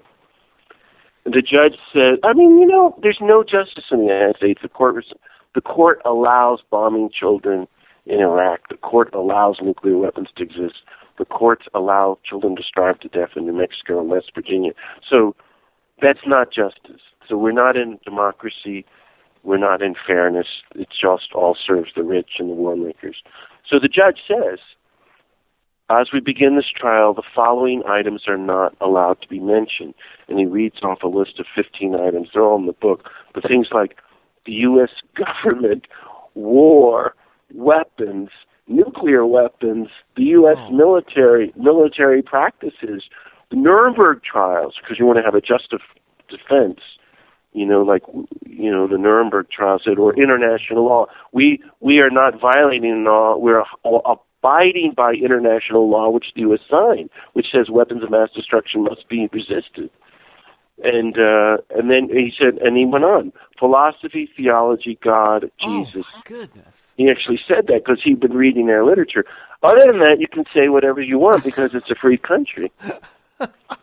So we took turns and we stood up and said, we are here today in the name of Jesus to denounce the systemic evil of the U.S. government, war, nuclear weapons, killing, the Pentagon, and he screamed and yelled and gave us 6 months in contempt of court and threw us out. We turned our backs on him. Mm. And that wasn't just you turning your backs, but Martin Sheen, the priests, and then 25 people in the packed courtroom stood up, including Martin. They turned their backs. They were all arrested, and we're all friends. Martin and all these friends, and they all got to come back, and we all get to see them, and we're all hugging each other. And part of it is because we love each other so much. We got to be with each other. They just wanted to be with us. Of course, you can't. This is North Carolina. Martin Sheen's a big movie star. get him or let these people go, which of course the judge has to do after an hour and drop all charges. We knew there wasn't going to be any problem for them. For us, it was a big problem. So then we had 4 separate trials, and the story that I love to tell from the book and elsewhere, well, having lived it, we're having 4 separate trials, and we're each called in as witnesses, and Philip Berrigan is on trial. He's really famous. He'd been on the cover of Time, and he's one of the great prophets. And I'm brought in. Now, mind you, I'm wearing an orange jumpsuit, I have a big beard. I am in handcuffs and shackles. I look like the Unabomber. No, it's really scary looking. I look like I'm crazy. Whereas you see these bankers, well, the Wall Street bankers never went to jail, but sometimes you see politicians and bankers in court, and all in jackets and tie. But they wouldn't let, it was all part of the way to, this guy is not a priest. Look at him. He's a Unabomber. And I'm brought in under oath to testify about Philip Berrigan. And I'm being questioned by Ramsey Clark, the former Attorney General. And the judge is sitting about a foot from me, and he hates me. He's screaming, yelling. And here's, on the other side of me, is the 12-member jury. And Ramsey said, what did you see Philip Berrigan do? And I said, you can imagine me. It's in the book. I saw Philip Berrigan. I was full of myself. Standing up for the human race, pointing the way forward by disarming our arsenal. And Phil is rolling his eyes, and everybody's either going, oh, shut up, John, you're ruined, or they're going, oh, yeah, preach, man. And it was great, It was just terrific. It was like the Acts of the Apostles. Ramsey sits down, the prosecutor stands up and starts screaming and yelling at us, who drove the car that day? Now, I said, I take actions only for myself. The judge interrupts, gets the jury to leave, and starts yelling at me and says, you are under oath. If you don't tell who the fifth person was, your supporter, you're getting another 2 years in prison. Well, our supporter is sitting there right front row, and he's the one who does all that press work, and he does 3 of these actions beforehand, so it's pretty obvious, who our supporter was. And they're screaming and yelling at me, the judge and the prosecutor, and I say, okay, I'll tell. The judge calls the jury back in, and the whole courtroom goes silent, and I could see the longtime activist in the back going, oh my God, John has lost it. He's going to betray us all. The prosecutor goes, you're under oath. Who drove you? And I said, thank you for pushing me to testify to the truth. And the truth is, we were driven to the Seymour Johnson Air Force Base by the Holy Spirit. It just came to me in a second to say that, and it was like, but that's the way Peter and John spoke in the Acts of the Apostles. And, and theologically, I can say that in all truth. I actually studied theology quite seriously. I would have gotten a PhD if I had done. And so the judge, who's no dope, starts yelling and screaming, and he goes, I don't mean theologically or spiritually. Who is the physical body? I'm saying, I started arguing, and I said, you think it's hard to drive into the Seymour Johnson base? It can only be an act of God. I mean, forget it. It's God who's behind this. Blame God. And all hell breaks loose, and I'm immediately arrested and thrown back into the van and driven back to the cell. And it was one of the great moments of my life. Oh, my goodness. Wow. Holy mackerel. I read that. And it's all about in nonviolence. You see, that's why I keep stressing nonviolence. There's no violence in what we did. We didn't hurt anybody, but we are saying we got to get rid of these weapons. And they, by the way, they start saying, hey, the weapons are property. I start quoting Thomas Aquinas to them, the 13th century theologian. Aquinas, the greatest theologian of history. I don't like his theology, but he said, property is that which is proper to human life. Should a gas chamber exist? Should an electric chair exist? That's not property. Nuclear weapons shouldn't exist, and one day we will dismantle them, and that's the law of God. Anyway, see, Jesus was right. When you do these things, you get to testify about the kingdom of God.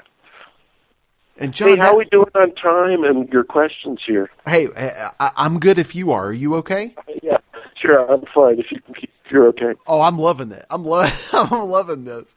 Well, one of the things that blew my mind about the trial, you were talking about the things that they wouldn't allow, and one of the things was the necessity defense. And what you're talking about here, and talking about property, the destruction of property and things, for our listeners who aren't familiar with a necessity defense, there's the necessity defense. Basically, the classic case is that if a building's on fire, that it's okay to destroy, to break a window, to kick down a door if you can help a person that's inside burning.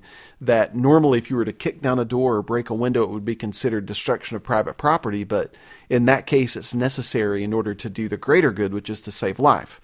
And the judge would not let you introduce the same defense in saying, basically, based on the Nuremberg principles, that you were of necessity defending the human race from these evil nuclear weapons. He wouldn't let you even breach the subject without being in contempt of court, correct? Right. Wow. So we went and said it anyway and got more contempt of court. But, we trusted, and we got out of prison, and I'm still alive, out and about, speaking, about the kingdom. And there have been hundreds and hundreds of political peace and disarmament trials, 100 positive actions, and all of them have tried the necessity defense, the Nuremberg principles in international law. And I would say, let's say even over the last 30 years, 1,000 political trials, none of them covered by the New York Times, maybe one or two. Wow. Only one or two did a judge allow that. Now, I'll jump ahead about my last arrest, but no, a few months ago I was arrested at the White House for protesting the Pentagon's current war in Iraq. But a few years ago, I went with a group of friends to the Creech Air Force Base in Creech Air Force Base, Nevada, which is the headquarters of the whole U.S. drone program. And we walked onto the base and gave a letter, and we were arrested, and we faced a year in prison. We had a really big trial in Las Vegas, Nevada. And the same thing happened. So it happens all the time. The judge said, you're not allowed to talk about anything but the law, which was trespassing. We were charged with violation of trespassing. We can't say anything else. So, in fact, Ramsey Clark was there again. Oh, gosh, he said some funny things about me. He goes, I've known John since I was a kid, and he's just a big kid. Anybody knows him, he's just a big kid. And we're just all goofy Christians, including Ramsey Clark.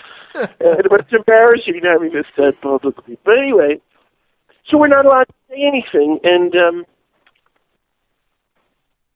so one of us, a Catholic worker, gets up to give the closing statement and says, okay, trespassing.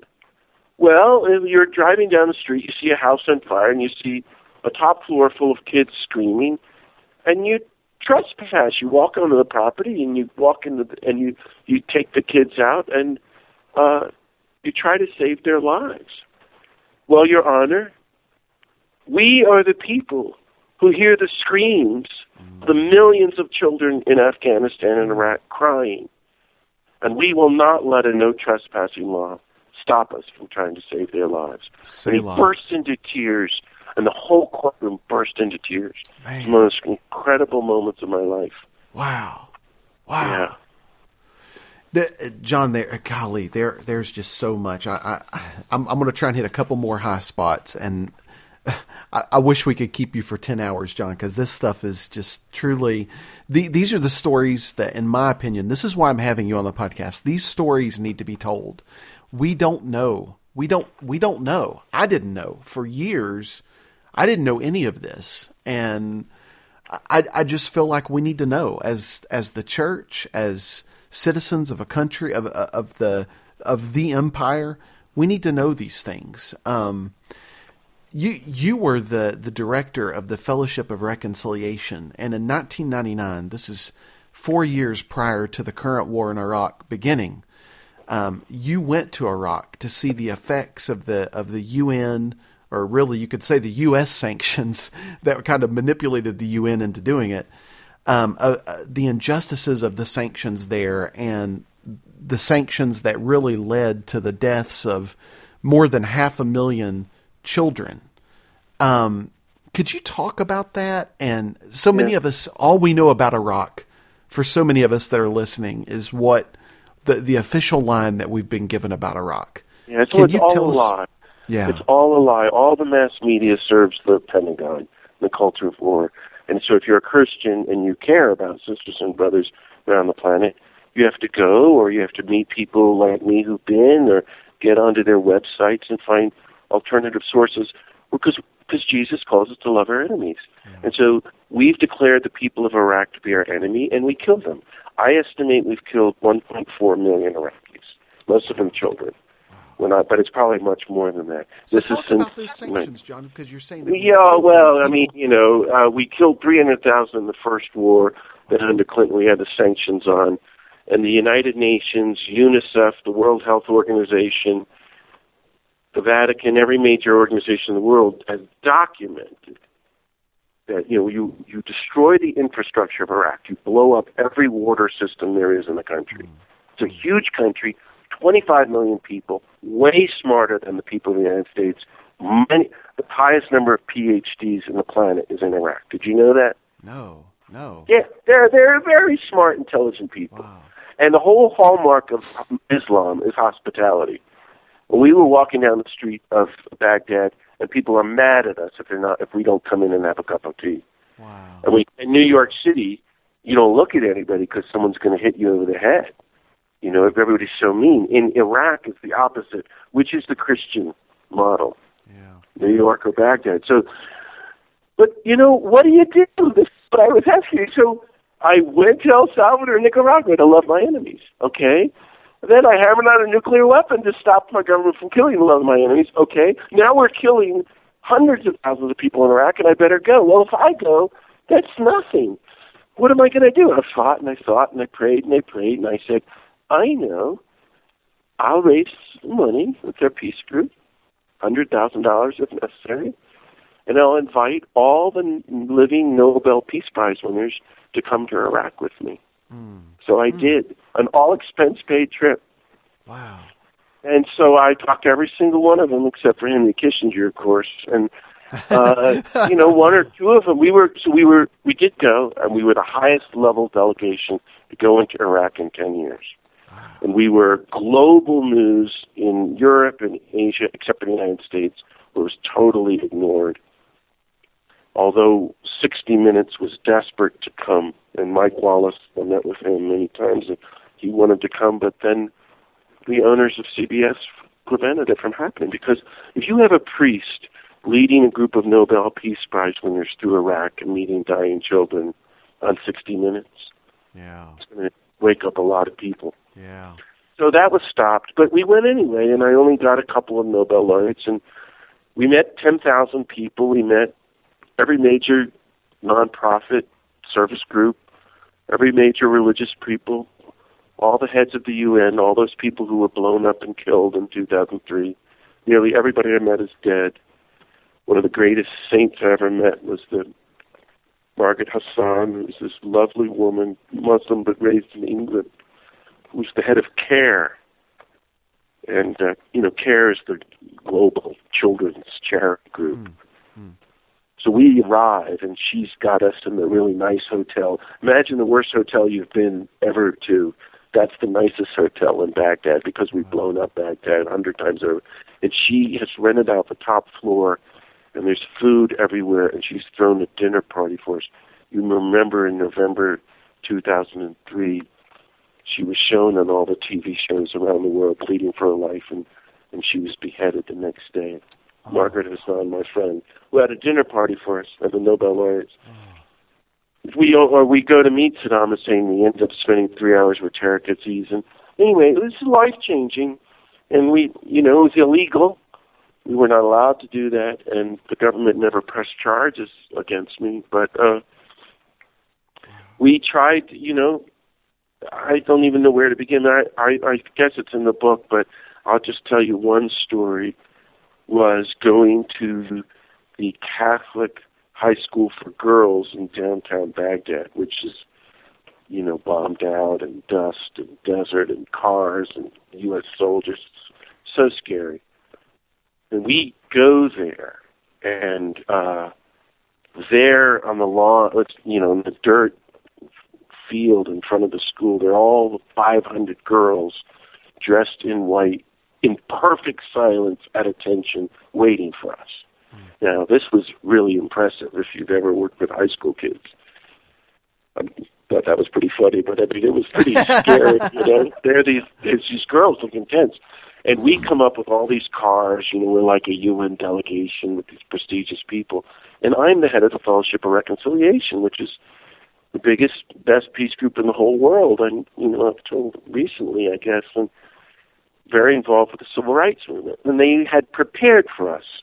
They learned about the Nobel laureates and me and the Fellowship of Reconciliation. We get out.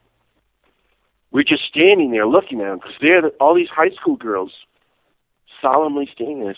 And they all 500 break into song really loud, singing in Arabic, Dr. King's civil rights anthem, wow. We Shall Overcome. Wow. Wow. This is our enemy. Wow. And we stand there. It's utterly overwhelming experience. Man. And then all 5 of them burst into tears and start sobbing. They're sobbing. And then, all at once, they come to their senses, and they charge us.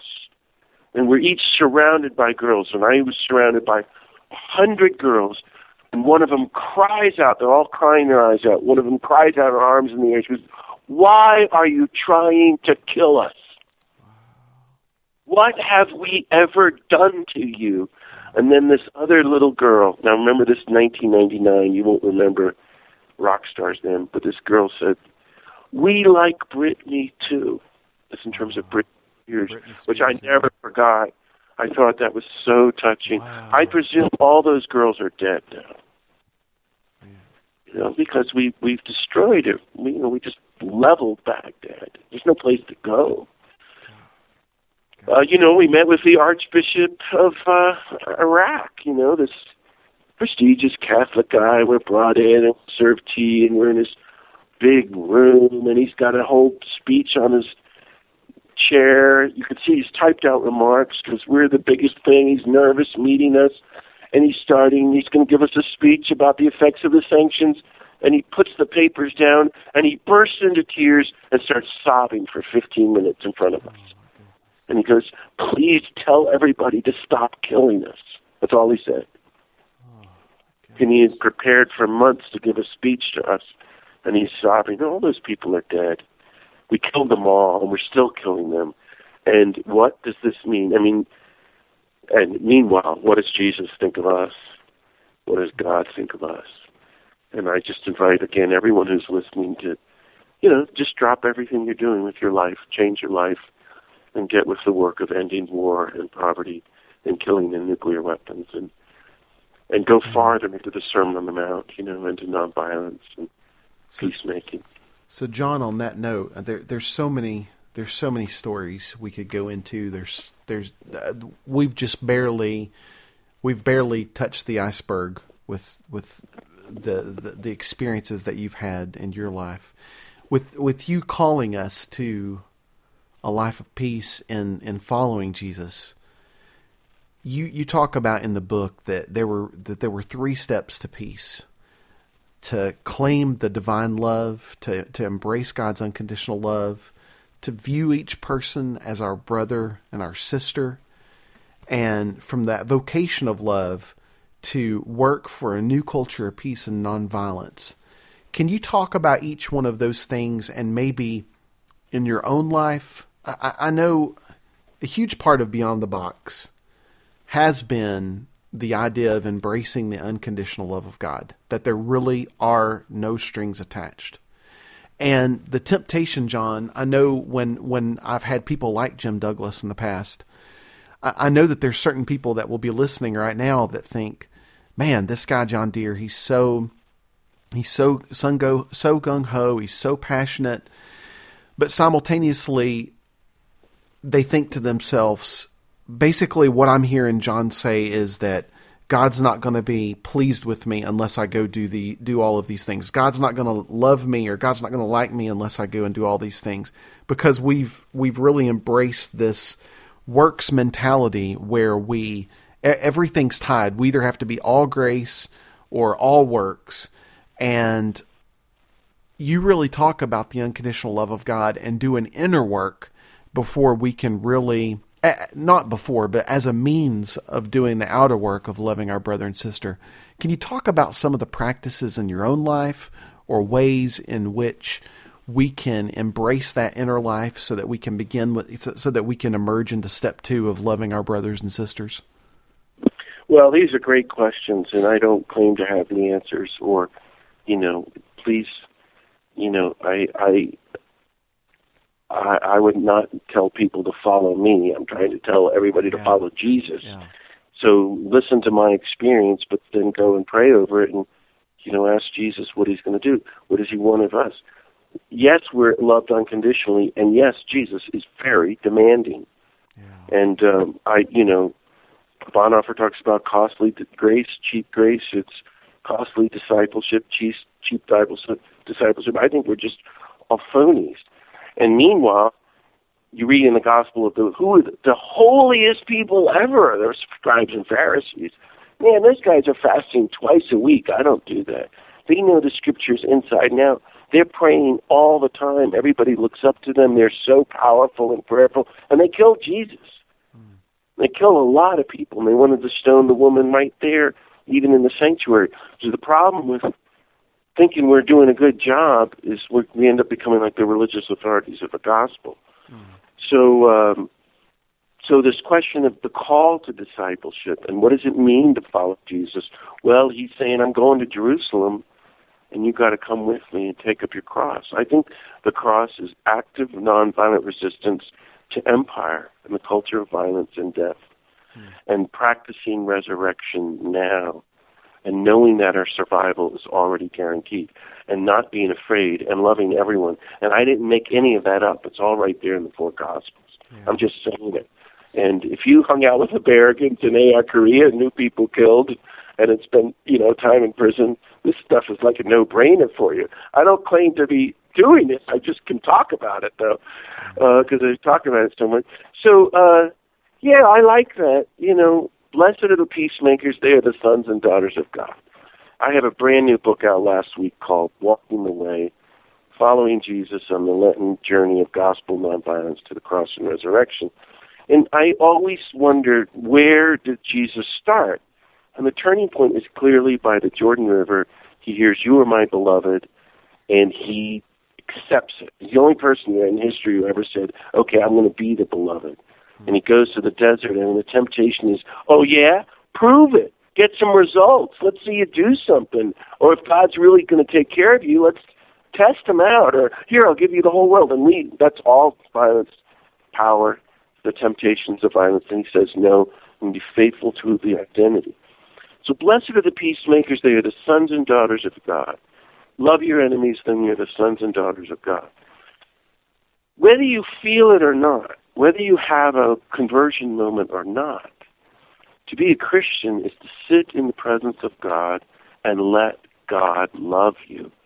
Nobody wants to just be in relationship with God and let God love us like you would over your 2-year-old baby. Oh, I love you so much. And God is 1 trillion times more loving, and none of us want to be with God. And none of us want to claim that identity. And that's what I was talking about. And the more over time you have to sit with God in quiet prayer every day, I think in solitude is the only way. That's what the ancient Christian mystics and saints and contemplatives all said, up to Thomas Merton. Then you begin to feel it. It's beyond, I don't know words like faith or belief. You're living with God in love, and it's nice to have someone love you, especially when most people are mad at you, because you're for peace, which you'd think they'd want to give you want to get a Nobel Peace Prize for, but no, most people want to kill you. So that's the first thing, is every day just returning and letting God love you. And once you're being loved, you're being disarmed. All the violence and junk inside you, you can start letting it go. And you can start forgiving people who hurt you. And then you start feeling more universal compassion and universal love, and then you see all the suffering in the world, and you get up, and you start going out to help and serve. And Dorothy Day always told the story of, she's serving the poor, and I'm sitting in my house one day and looking out the window, and this truck comes down the road and runs somebody over. It keeps going, and I go out and help the poor person. The next morning, I'm having my breakfast. There's two old ladies on the street, and the same truck comes by and runs them over and keeps on going. And the next day, and after a week of watching this truck run over all these people, at some point you get up and realizing you have to find that truck and stop it from running people over. And that's a parable she's told to talk about our work for justice. It's beyond charity. There are too many people being mowed down and killed. And if you're a follower of martyr Jesus, you have to be part of that. I don't know if that gets your question. Yeah, gosh. I forgot what else you... We were just talking about the three steps, and I think you've definitely hit on the first two, especially in that embracing that love of God, embracing that position as the beloved. Yeah, so for me, I take quiet time every day, and I pretty much have done that every day for 35 years. And there's nothing noble there. I would be crazy or completely crazy if I didn't do that, because the world is so horrible and all-consuming, and to sit in peace with God is very healing, and then you get energy to get up. Secondly, I try to be with friends. So I encourage people to be with other like-minded, peace and justice Christians. Go and find them. No one's going to invite you to do it. Go to the Catholic Worker, go to Sojourners type groups, go to Pax Christi or your local Peace and Justice Center, Christian or not Christian. They're doing what Jesus wants. You want to be with like-minded people. So when you're having a bad day, they'll cheer you up. And when someone there is having a bad day, depressed or despairing or afraid, you might be having a better day, and you can cheer them up. So community. And then thirdly, action. I'm always doing something. I knew, forgive me for being such a big name dropper, but the great leader of the farm workers, one of the great apostles and saints of our time, Cesar Chavez. And I said to him, well, what do I have to do, and what should I tell people to do? And he said, without missing a beat, he started pounding his fist, public action, public action, public action. The rest of your life, you have to be doing some public action for justice and peace. For me, that has always meant I have some ordeal coming up, and I'm just recovering from some ordeal.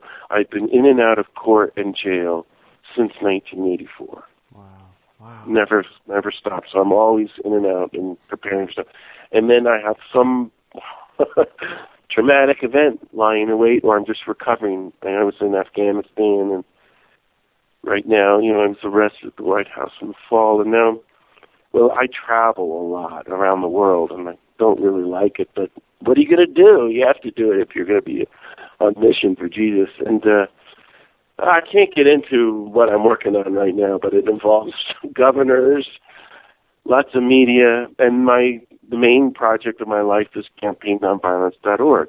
I hope everybody will look that up. It's a project where we're planning for hundreds and hundreds of demonstrations all around the country in September, the week of September 21st, International Peace Day. We did it last year. We had 250 demonstrations in all 50 states, connecting the dots on all the issues: war, poverty, racism, environmental destruction, nuclear weapons, and for Dr. King's vision, the new culture of peace and nonviolence. People marched in Wilmington, Delaware, Vermont, Florida, Mississippi, Texas, all over California, Alaska. We're going to do it again. And we're having a big conference in Santa Fe on nonviolence, August 7th and 8th. Reverend Jim Lawson, Dr. King's great friend, my friend. And we're going to be back at Los Alamos having the vigils there, sitting in sackcloth and ashes. That's why I was up there today working on that. That's coming up in about 5 months. So what I'm saying is, the meditation, community of friends, Christian friends, who will support you on the journey of the cross, and some public action for justice and peace for the human race, for our sisters and brothers. Otherwise, I don't know how you're following Jesus. Jesus was acting every other minute. Every second of Jesus' life was like a plowshare's action. Wow. John Deere, wow. You have given us so much. You've shared so much of yourself with us. And I just want to say thank you. Thank you for your life, your witness for peace. And thank you for taking time to share this with our listeners. You're an inspiration. You're a challenge. And I just appreciate your heart, brother. Well, thanks so much for having me on, Ray. It's been a pleasure. And it's kind of strange talking about myself and my stories, but thank you for listening. I urge folks listening to check out the website, campaignonviolence.org. Maybe come to our conference in New Mexico in August, or you can read about me at johndeere.org. And I would really appreciate it if folks got some of my books, especially my books on Jesus, and or gave them to ministers and priests to share my work and stories. That's a big help. People can help me that way. And God bless everyone, and I encourage everyone to just let's keep doing what we can for peace and justice and practicing the nonviolence of Jesus. So thanks for having me on, Ray. Wow. Was that incredible or what?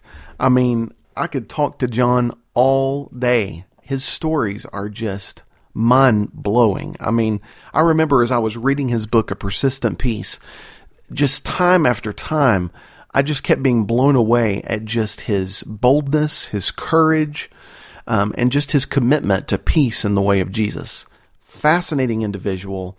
I've never met a more passionate person about Jesus' call to peace. And I really want to encourage you, if you enjoyed what was in today's conversation, you should go pick up the book, A Persistent Peace, which is the autobiography of John's life and his witness for peace. Even as I was preparing for this interview, I was going back and reading parts of the book in order to kind of arrange questions and ideas that I wanted to bring out. And usually when I do that, I find myself just reading the parts that I've highlighted or the notes I've made in the margin. But I found myself as I was doing this, I was rereading entire chapters of the book because they just draw you in. You just start reading one of these stories and you can't quit. I mean, they're just so good.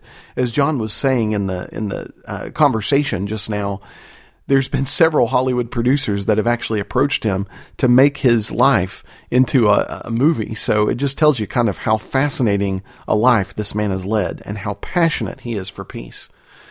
John, thank you so much for taking the time to have this conversation. I just feel privileged to actually speak with someone who has a heart for Jesus like you do and who really has given his life to peace and nonviolence in the way of Jesus. Thank you so much. If you're interested in visiting John's website and finding out more about him, I want to encourage you to visit johndeere.org. That's JOHNDEAR.org. He's actually got tons of good books, tons of material for you to read and to listen to. His two newest books, one is called Walking in the Way, which is a book on the Lenten journey.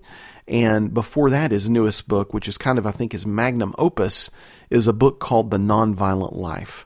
So be sure to check out those as well.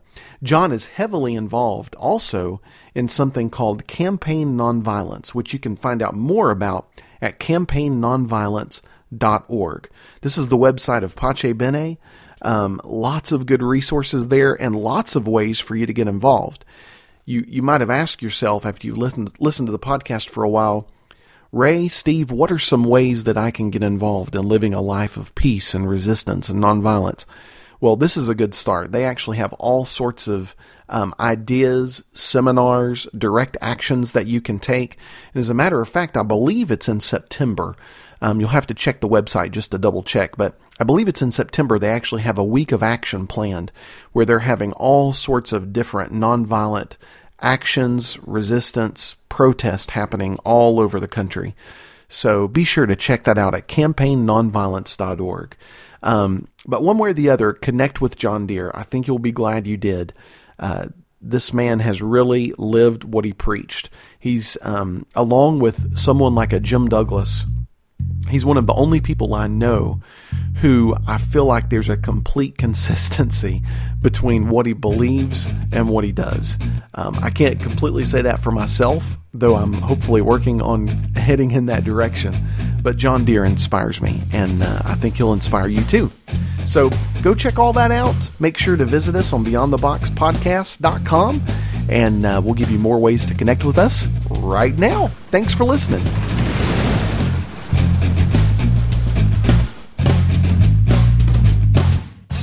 Thanks for listening to Beyond the Box. We would love to connect with you online, and we have several ways for you to add your voice to the Beyond the Box community. To become a part of our Facebook community, send a Facebook message to either Rayburn Johnson or Steve Sensenig with a request to join. This group is a safe place to talk about your journey and to think through your walk with God. While you're there, you can like our Facebook page to receive updates on new podcasts and happenings at facebook.com/beyondthebox. You can also visit our website, beyondtheboxpodcast.com, where you can hear all of our previous podcast discussions, submit ideas for future episodes, check out our blog, and even call us to leave your audio comment or idea. Look for the Call Me widget on the right-hand side of the screen where you can enter your name and phone number to have our answering machine call you, or you can call us directly at 626-24-NO-BOX. That's 626-246-6269. However you choose to connect with us, we just hope you do. You are a welcome part of the community that is Beyond the Box. Beyond the box. Beyond the box. Beyond the box. Beyond the box.